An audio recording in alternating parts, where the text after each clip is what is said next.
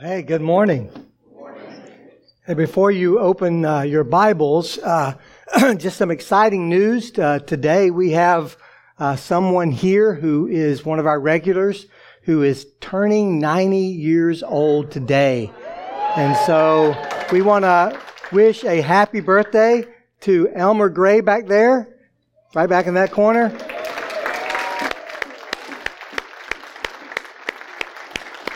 Thankful for you, brother. Served our country, fought in the Korean War, and so cool. God's granted him this many years to follow Jesus. And so also heard this morning that Miss Sarah Cox's birthday is today. If you know Sarah, where's Sarah at? Right there she is. Now, Sarah's only 39, so you don't have to applaud her. So, all right.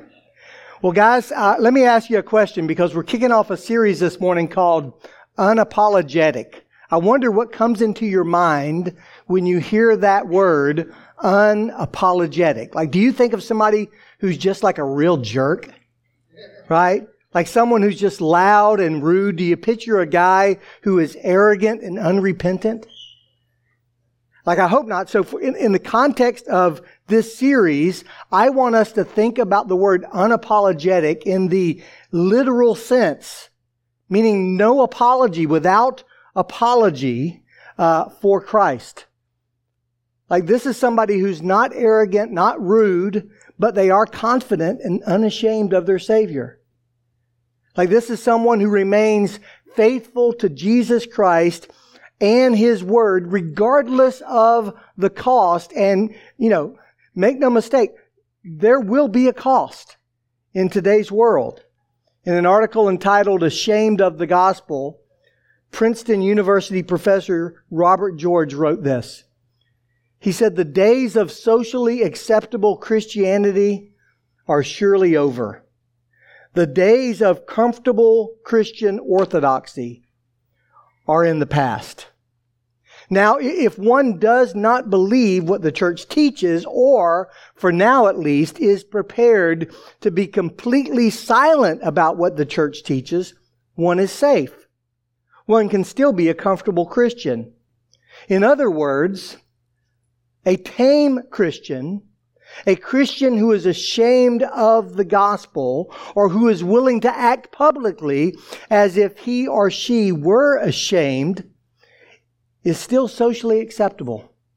But a Christian who makes it clear that he or she is not ashamed must be prepared to take risks and make sacrifices. And so here's the question I want you to ponder this morning. Are you prepared to be unapologetically loyal to Jesus Christ? Are you prepared to be unapologetically loyal to Jesus Christ? Because, guys, we're no longer safe in this culture with our convictions. In fact, Dr. Al Mohler explains just what has changed and how. He writes, "Western society is currently experiencing what can only be described as a moral revolution. Our society's moral code and collective ethical evaluation on a particular issue has undergone not small adjustments, but a complete reversal. What makes the current moral revolution so different from previous moral revolutions is that it is taking place at an utterly unprecedented velocity.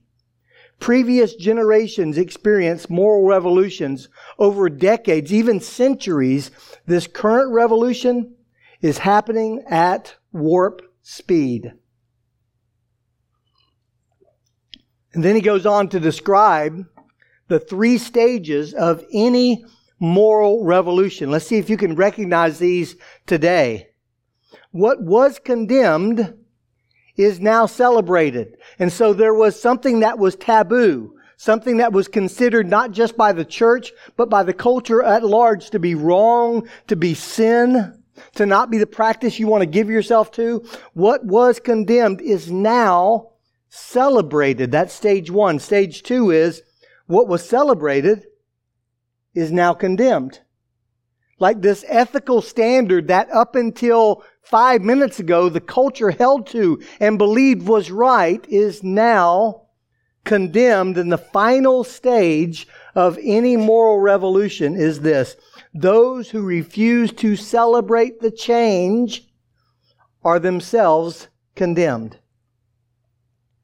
So guys, that's the world we live in. And so you got to ask the question, how should we respond? In a world like this, how should we act? Well, certainly not with surprise. I mean, the Apostle Peter counseled the persecuted church this way. He said, "Dear friends, do not be surprised at the fiery ordeal that has come on you to test you, as though something strange were happening to you." Like Peter is saying, where did you get the idea that you are somehow exempt from persecution? Somehow exempt from suffering? Like, who told you? Like, that everybody's going to love you, that everything's going to be okay, that you'll be on the inside track. Who told you that you would ever be voted most popular? So understand, this is a test. And it's a test of our loyalty to Christ. All of life, every decision is a test of our loyalty to Christ. So how should we respond to this moral revolution? How should we respond to the spirit of the age? And I use that term, and we'll use it throughout this series because it describes the narrative of our culture.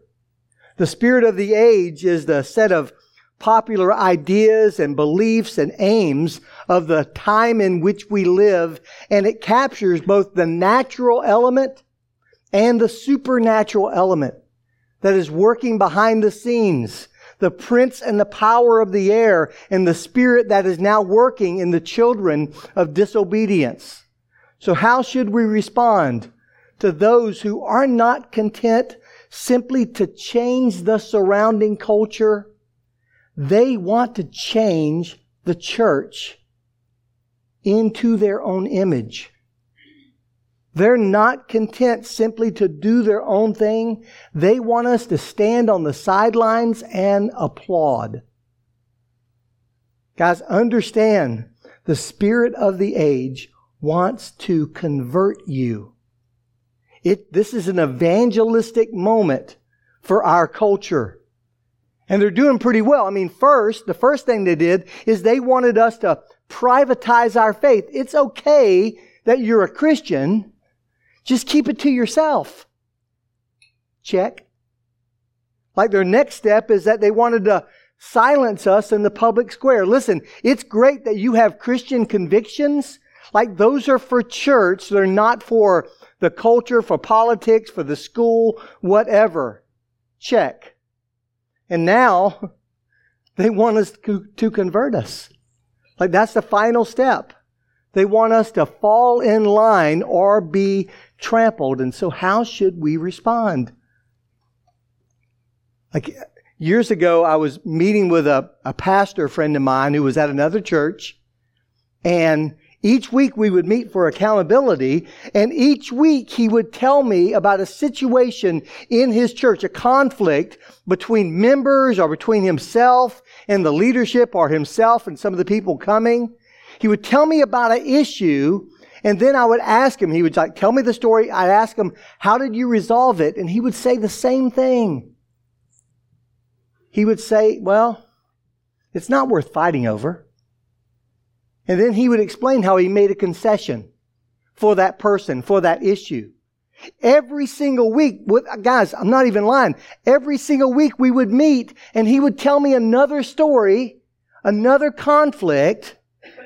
And when I asked, how was it resolved? He would say, well, it's not worth fighting over. And over the time we met, these issues got larger and they got more frequent until finally he shared a story with me that was so obviously wrong on the part of the other person. And so I asked him, how did he resolve it? And he said, well, it's not worth fighting over. And I just said, you know what? You say that all the time. I completely disagree. Some things are worth fighting over. Sometimes you have to take a stand. I mean, I understand, like, guys, understand this. If you fight over everything, you're a bully. But if you fight over nothing, you're a coward. And it's time for the church to take a stand. It's time for us to join the fight that has already been started. So where our culture is pushing in on what used to be considered holy ground, the purview of the church, where the culture is pushing in, we need to push back. And so how can we prepare ourselves for that? How can we prepare ourselves to remain unapologetically loyal to Jesus? Well, the good news is, if you open your Bibles to Matthew 10, Jesus tells us how. In fact, Jesus was about to send out His disciples to do ministry without Him being there looking over their shoulder. And so to prepare them to do ministry in a sense without Him, He gives them a little pep talk. And this is His pep talk. Beginning in verse 16, Jesus tells His disciples, "Behold, I am sending you out as sheep in the midst of wolves." Ooh, well, that doesn't sound good. Unless these wolves have somehow become vegetarians, right? I'm sending you out as sheep among wolves. Like Jesus knew His audience. So be wise as serpents and as innocent as doves. And He also knew what it would take to reach His audience. Not by concessions, not by making concession after concession after concession to the greater culture around us, to the spirit of the age, but by confession, faithful confession of Jesus Christ as Lord. And so the first thing that Jesus is telling us in this passage is, as we engage the world, we need to adjust our expectations. Adjust our expectations. He puts it this way. Verse 17, beware of men. I've told my daughter the same thing.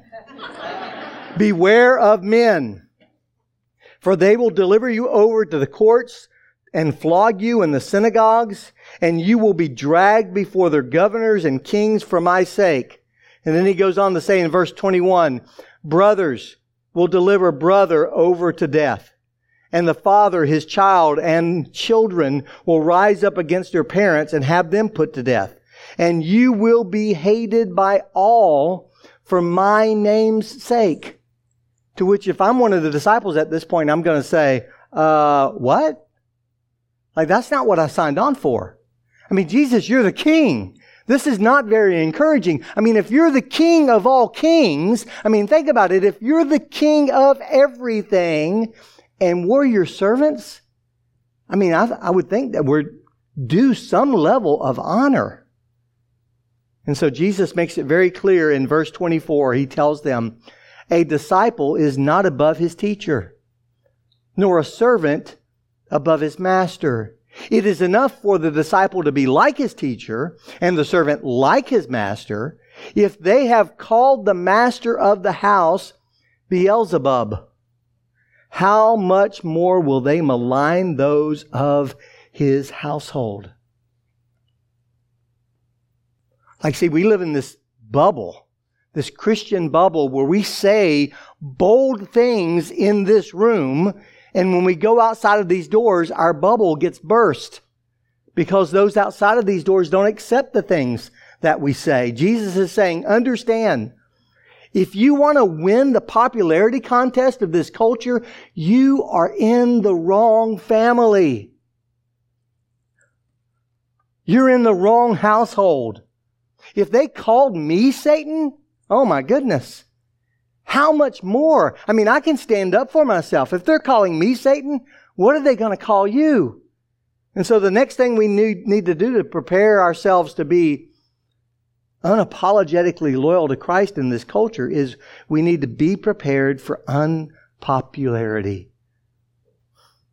Hear this, guys. As long as you bear His name, Like as long as you bear that name, as long as you identify yourself with Jesus Christ, as long as you call yourself Christian, expect the same kind of treatment that Jesus received. I mean, one cardinal, Catholic cardinal, Francis George, kind of reflecting on the changing culture around him, wrote this just a few years back. He said, I expect to die in bed. My successor will die in prison. And his successor will die a martyr in the public square. Is that where we're heading? I don't know. All signs kind of point to yes.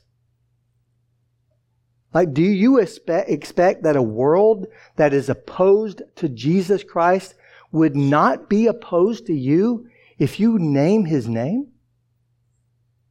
Do you expect to hold unpopular opinions and still remain popular? That's not how it works. You know, as a youth pastor for years, I would meet with parents who would be so passionate about their kids. They'd be like, I just want my kid to fit into the youth group. I want them to be connected. I really want them to grow. I really want them to be a disciple. And then at the same time, I really want him to fit in with his friends at school. And I really want him to be popular. And I would say, okay, choose one of those. Because you can't have both. Here's the reality. If you follow Jesus unapologetically, if you put His name on you, people will malign you. People will misunderstand you. And people will misrepresent you. So have you ever been maligned?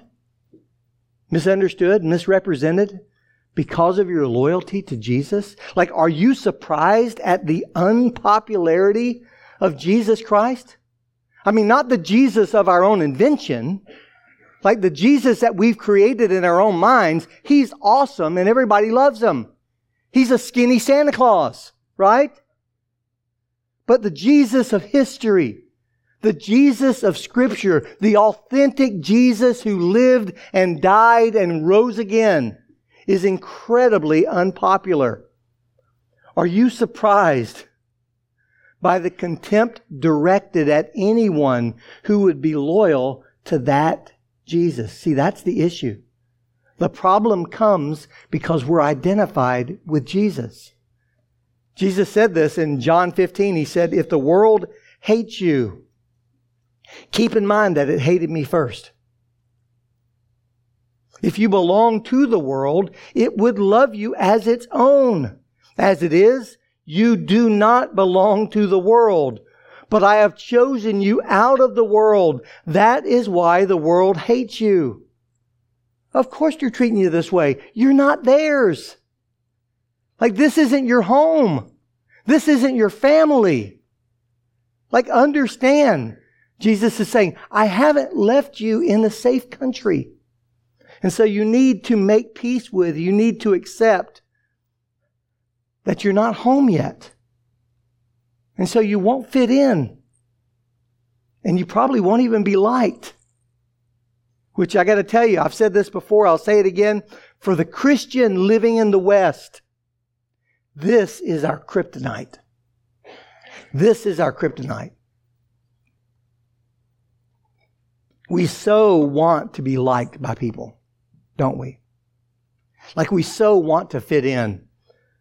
Like we want to be thought of as the good people, the moral people, the kind, loving, caring, and compassionate people.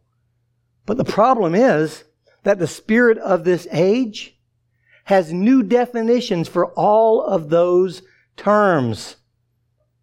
Like we live in a day where good is called evil and evil is called good. What was condemned is now celebrated. What was celebrated is now condemned. And those who refuse to celebrate this change are themselves condemned. You see, the spirit of the age knows that this is our kryptonite, and that is why one of their best tactics is to paint themselves as the virtuous ones and us as the immoral, unloving ones. Like we are the ones who right now are on the wrong side of history. And as a result, Christianity has lost its home field advantage. But hear this, as Jesus prepares to send these disciples out to do ministry without Him being there bodily present, He tells them, don't fear the defeated team. Sure, you've lost the home field advantage, but you win.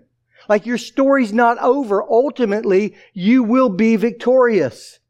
Verse 26, He says, so have no fear of them, for nothing is covered that will not be revealed, or hidden that will not be made known. The truth will one day be fully and finally known by everyone. So be bold now. What I tell you in the dark, say it in the light. And what you hear whispered, proclaim on the housetops. And then He says this in verse 28, do not fear those who can kill the body but cannot kill the soul. I mean, these are Christians. These are believers. Of the 12, 10 went on to die martyrs' deaths. And so He says, do not fear those who can kill the body but can't kill the soul. Rather, fear Him who can destroy both soul and body in hell. Guys, the Lamb wins. One day He will be victorious. One day He will appear and every eye will see Him.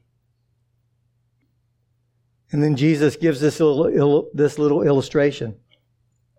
He says, are not 2 sparrows sold for a penny? Like it's a bird that's worth nothing. And not one of them will fall to the ground apart from your Father. God knows it. God wills it. But even the hairs of your head are all numbered. Fear not, therefore. You are of more value than many sparrows. And so, guys, we need to adjust our expectations. We need to be prepared to be unpopular. And we need not fear those who will be defeated. Like we don't need to make concessions. We need to make a confession.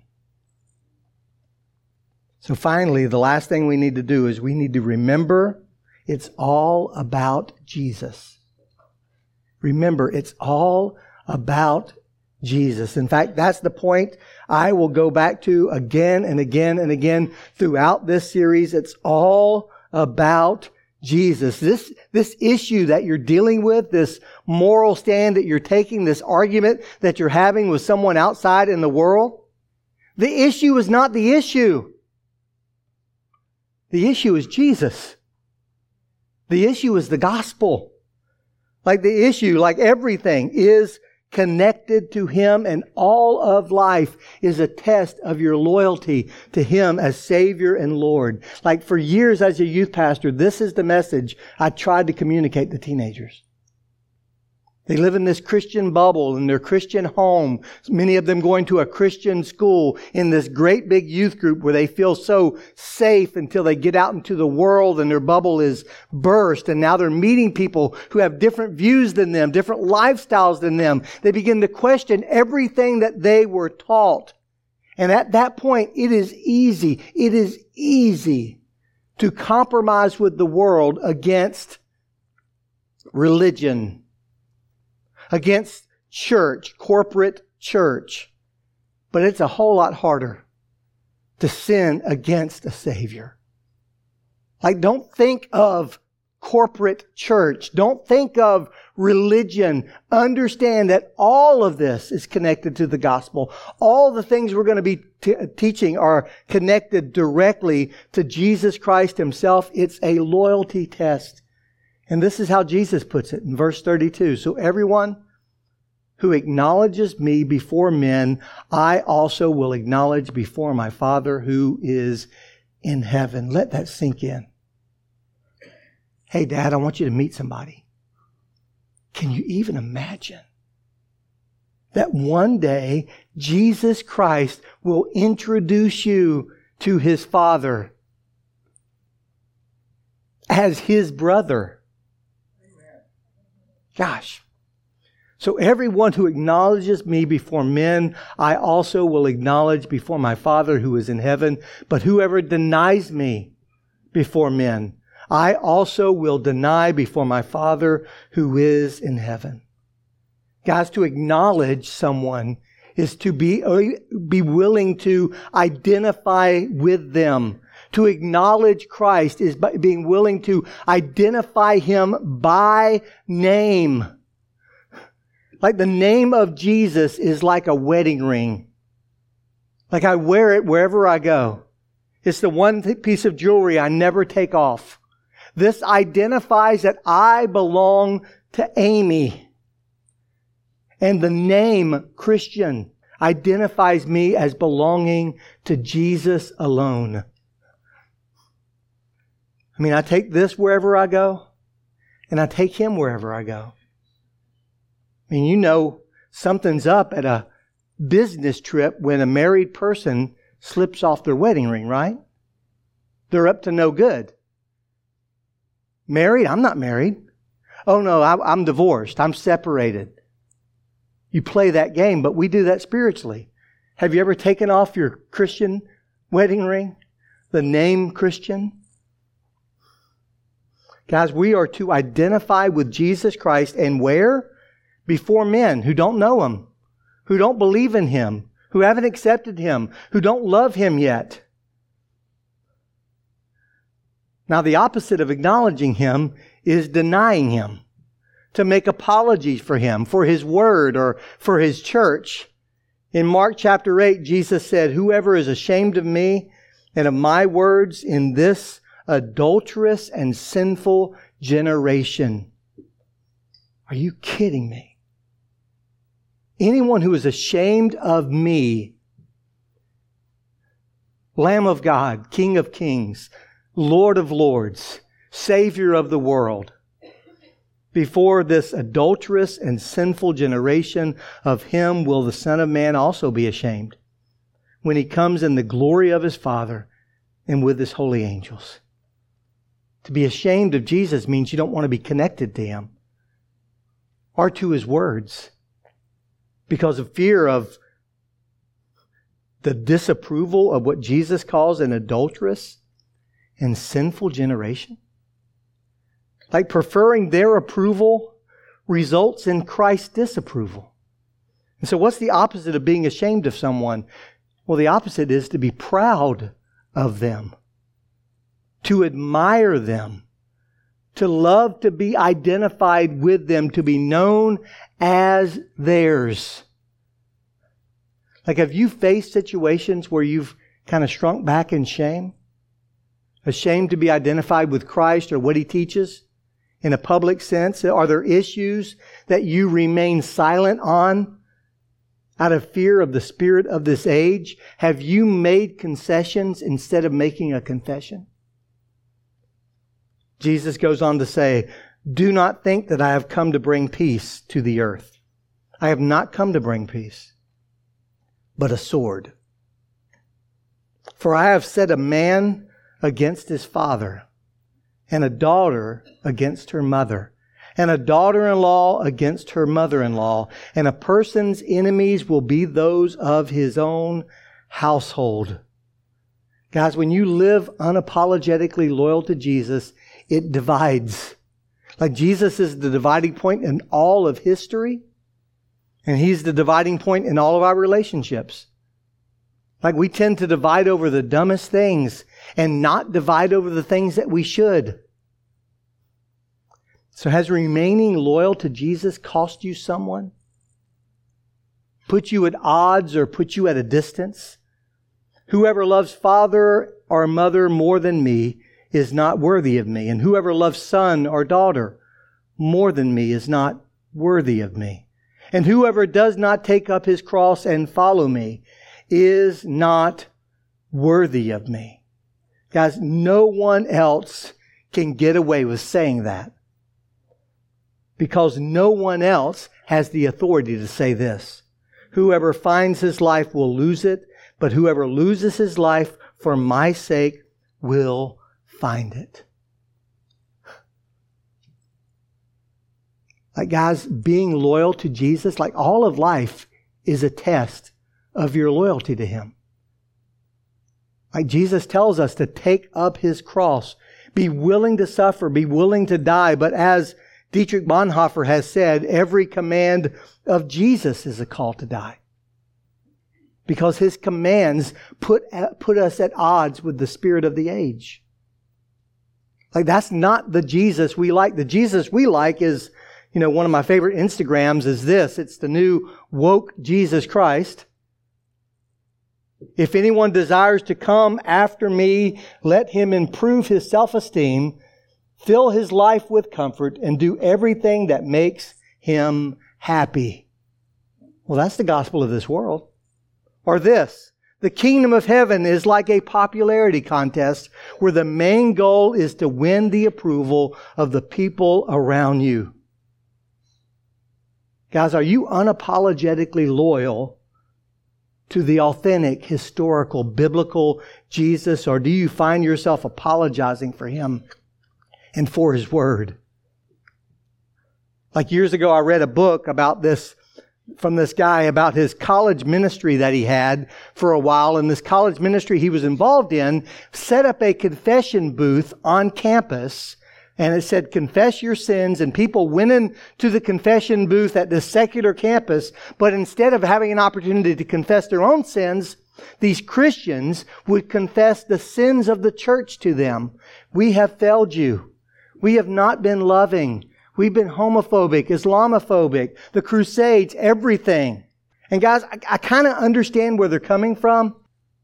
But then again, why in the world are we letting those who hate us be the ones who define us? That's like the preacher who's about to speak on a really tough topic and he spends the first 20 minutes apologizing for what he's about to say. Who would listen to that guy? Like if you were a parent disciplining your kids with that same tactic, would they listen to you? Like, understand that giving up ground to the spirit of the age is not humility. It's pride. You think that you are smarter than the 20 centuries of Christians who have gone before you and who have shed their blood for the sake of Christ. And giving up ground to the spirit of the age is not brave. It's cowardice. Fueled by fear over the people who, and what they would think of you or think of us as a church. You make concessions instead of a confession. One writer wrote this, if I profess every portion of the truth of God except precisely that little point which the world and the devil are at that moment attacking, I am not confessing Christ. And then she writes this, where the battle rages, the loyalty of the soldier is proved. Like, will you go to the front line? Like this sermon series is a doctrinal series. And what we're going to do in this doctrinal series is we're going to go where the battle is raging against the truths of the church that they have held for 2,000 years. And we're going to address those battles and tell you where we need to stand. Like in preparing for this series, I told our staff kind of jokingly that these are the podcasts, this is the video that they will reference at my trial. Like if our culture goes the direction of, let's say, our neighbor to the north, Canada, in a few years this could be played. Like at the trial of your pastor, because he stood on what the Scripture said. And guys, we need to follow him unflinchingly. I love how J.R.R. Tolkien writes, what he said in a letter to his wife.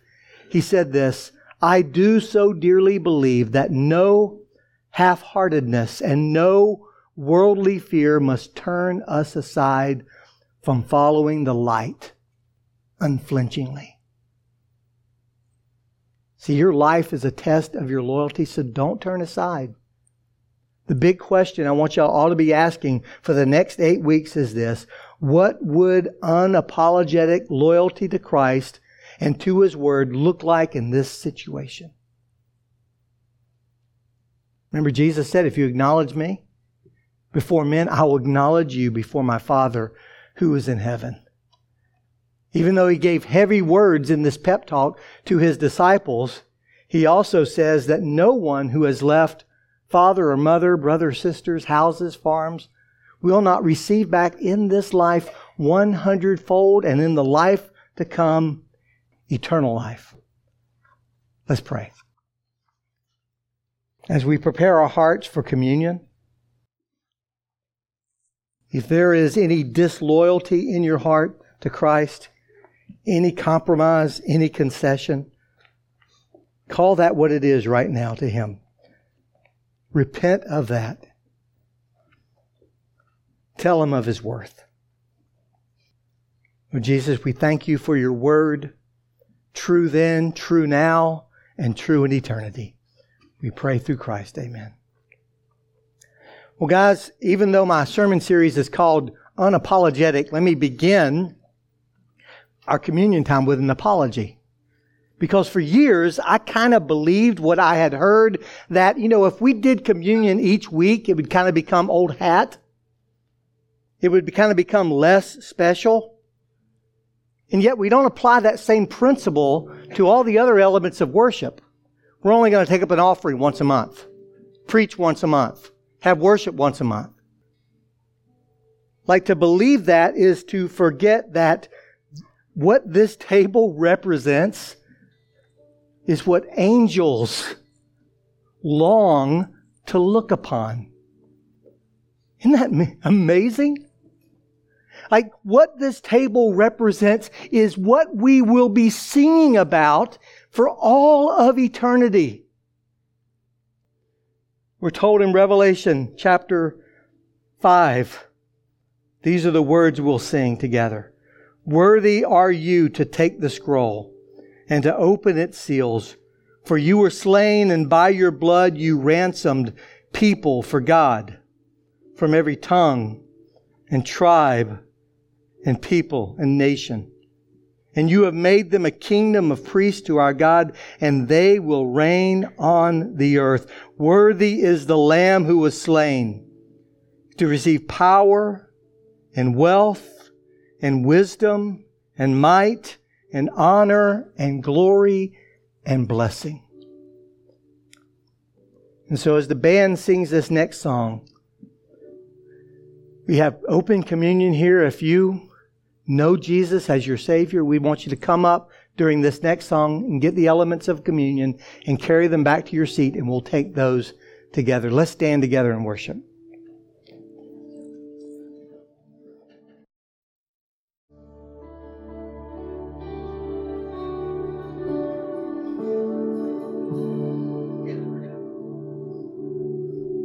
We want to remain unapologetically loyal to the one who said, "This is my body, which is broken for you."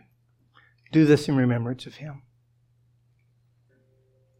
And the good news for all of us who at times have been ashamed of Jesus and denied Him is that at that same night He said, "This is my blood, the blood of the new covenant, poured out for many for the forgiveness of sins just like those." Do this in remembrance of Him. King Jesus, ruler of our world, ruler of our hearts, God, help us. Lord, help us by the power of Your Spirit. Fill us and help us to remain faithful, to remain loyal. Keep Your face, Your thought, Your name always before us. We pray in Jesus' name. Amen.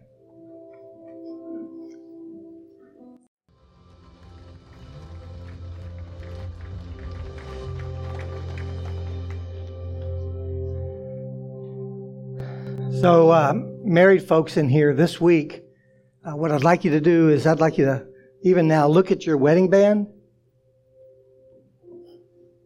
This week, as you see that, I want you to think of the words of the Apostle Paul that as he wrote the church, he said, "I'm I'm jealous for you with a holy jealousy. Because I've promised you to one groom, to Jesus, to present you spotless, pure. Like, remember who you belong to this week. Remember where your loyalty lies every time you see that ring. If you're single here, you can just look at that empty finger and think the same thing. Because you have a groom, married or not, you have somebody that the Spirit of God is preparing you to meet. Remember that. God bless you, church. You're dismissed.